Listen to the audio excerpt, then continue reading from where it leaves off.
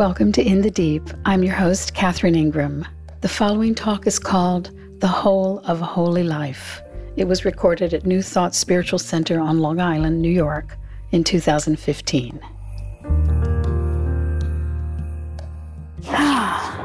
Lovely. Always so wonderful to be here. It's such a joyous community you have. It's just beautiful. The theme of this month is connection. And I titled my particular talk, The Whole of the Holy Life. And it's based on a conversation that supposedly the Buddha had with his attendant, Ananda. So Ananda said to the Buddha, "Master, would you say that the life of the Sangha, the spiritual community, would you say that the life of the Sangha is the half of the holy life?" And the Buddha said, "Ananda, the life of the Sangha is the whole of the holy life." Now, why is that? It is because whatever wisdom, whatever love, whatever beauty and kindness and generosity we have is tested in the fires of relationship. That's where it shows up. That's where you know, it's not just some theoretical thing that you have some nice insights and you have occasional sweet thoughts. It's how do you show up in relationship? What are your connections? Are you able to have empathy and empathy easily? Are you able to have sympathetic joy, happiness for someone else's success, your friend's success?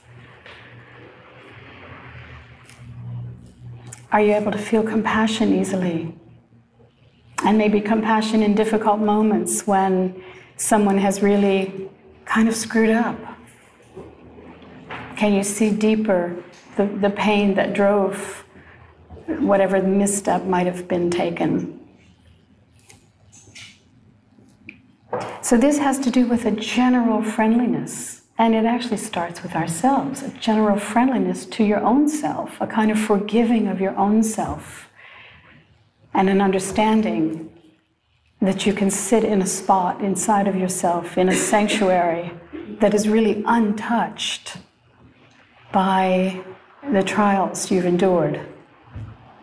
The more you sit there, the more comfortable you are there, the more this friendliness just oozes out. And sometimes it oozes out with what we might call strange bedfellows. Because let's face it, it's easy enough to feel connected with people who you agree with and whose worldview you share and who you feel you can talk about anything and it's fine. And that's all easy to connect. But sometimes there are challenges when you're with people who, on the surface, you may think you have not much in common.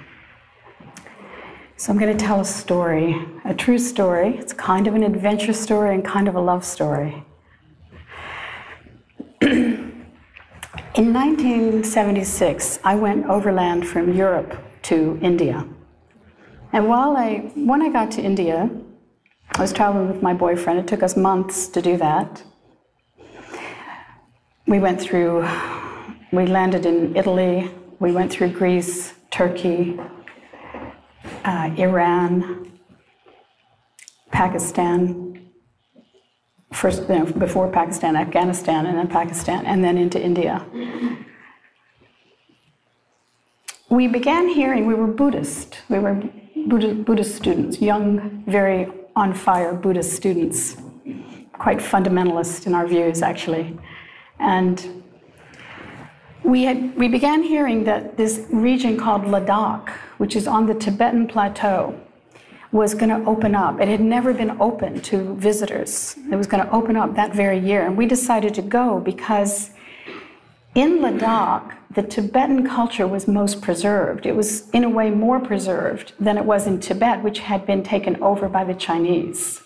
So a lot of the Tibetan lamas had left Tibet, but a lot of them were in Ladakh. And it was a very strong Buddhist culture. And of course, as you can imagine, incredibly exotic.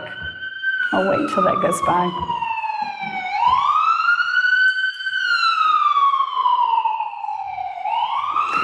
So we wanted to go to this exotic Buddhist place. We went to Kashmir, where you had to embark from, and we got on a bus. There were no other tourists on the bus, just my boyfriend and me and a bunch of locals.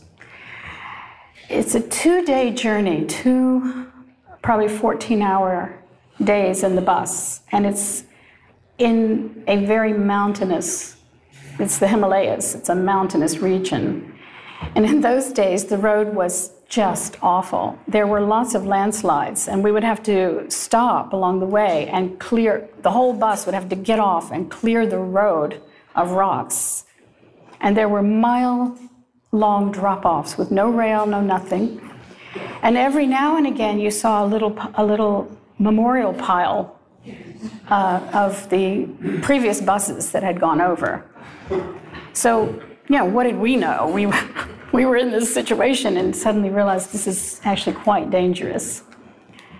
We stopped at a place called Kargil in Pakistan, really a terrible place. And there, my sleeping bag got full of Himalayan bed bugs, which are not like normal bed bugs. They're tough. And they leave big welts.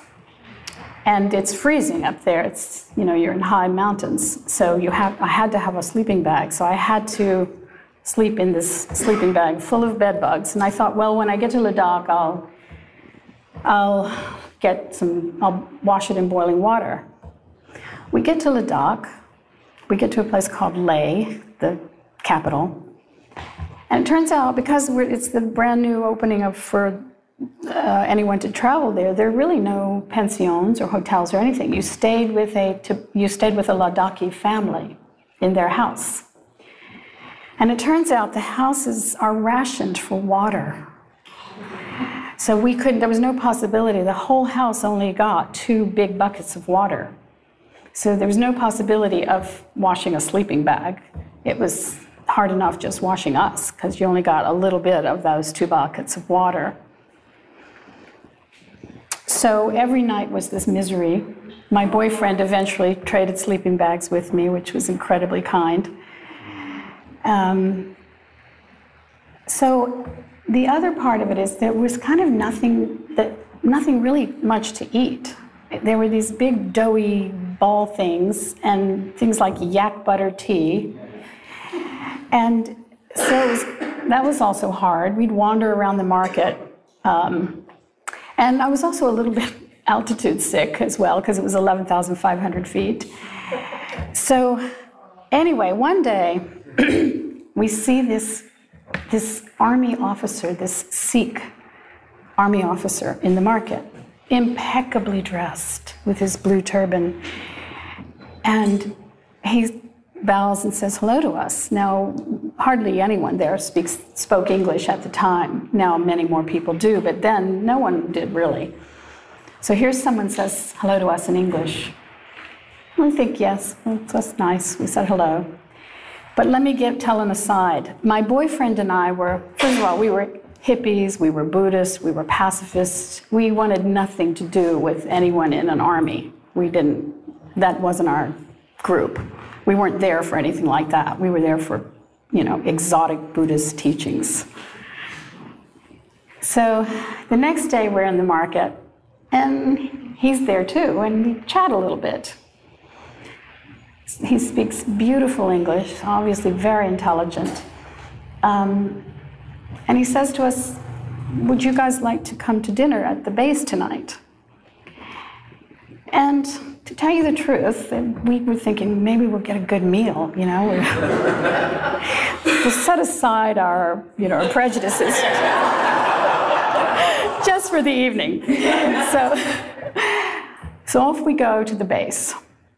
And here we are now with the general and all the top army officers. Now, because that region is the most dangerous region of India, Ladakh is part of India, but it's surrounded by Pakistan and China, which are sort of semi-enemies of India. Not long before, they had actually had a kind of skirmish up in that region with Pakistan. So they have stationed there their top guys, their top officers.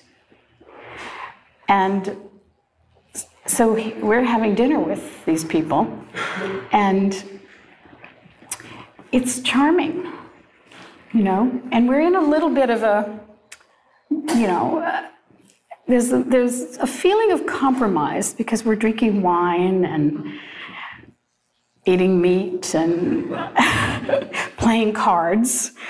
And, you know, here we are, you know, these very serious Buddhist practitioners there for this completely other purpose. And it felt a bit hedonistic. But at the same time, these were all guys who, you know, they'd gone to Oxford and Harvard, and they could speak about geopolitics in a way that really we certainly couldn't. So it was on the one hand incredibly interesting, and on the other we were a little bit wondering, what are we doing? But we couldn't resist. We kept going back every night.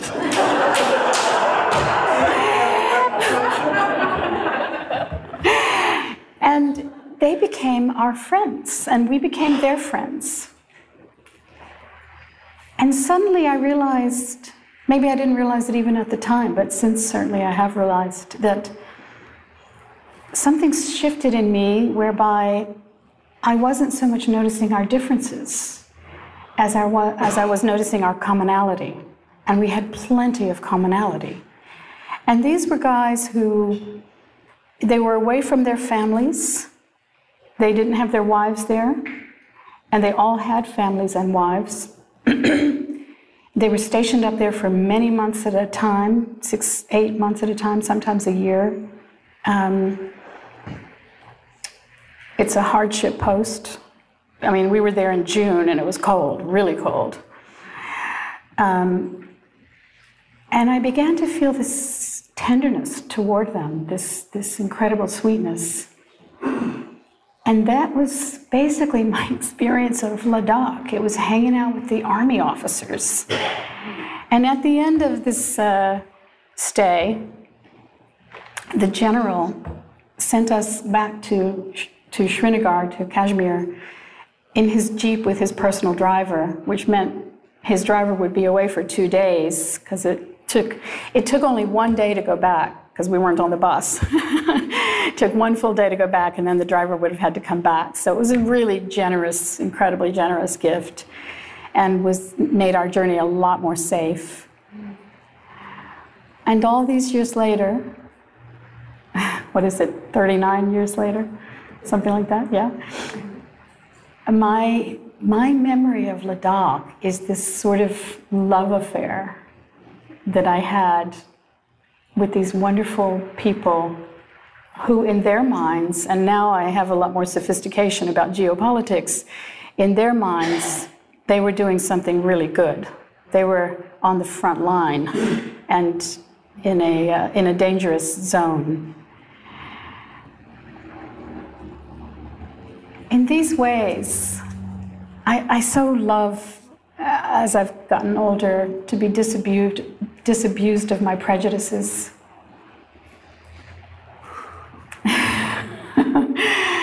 And to just have an intention to find connection wherever you can.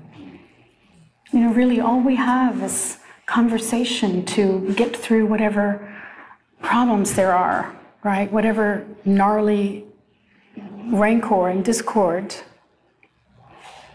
You know, we only have our own love and goodness in our hearts to offer.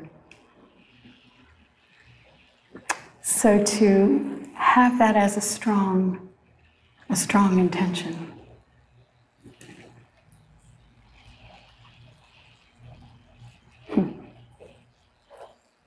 Thank you.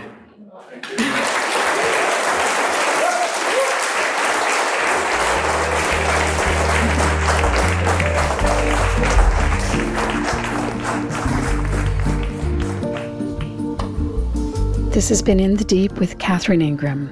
If you'd like to find out more about my work or make a tax-deductible donation in support of these podcasts, please visit catherineingram.com. And you can follow me on Twitter at Kath Ingram, CATHINGRAM, for notice of additional podcasts and other musings. Till next time.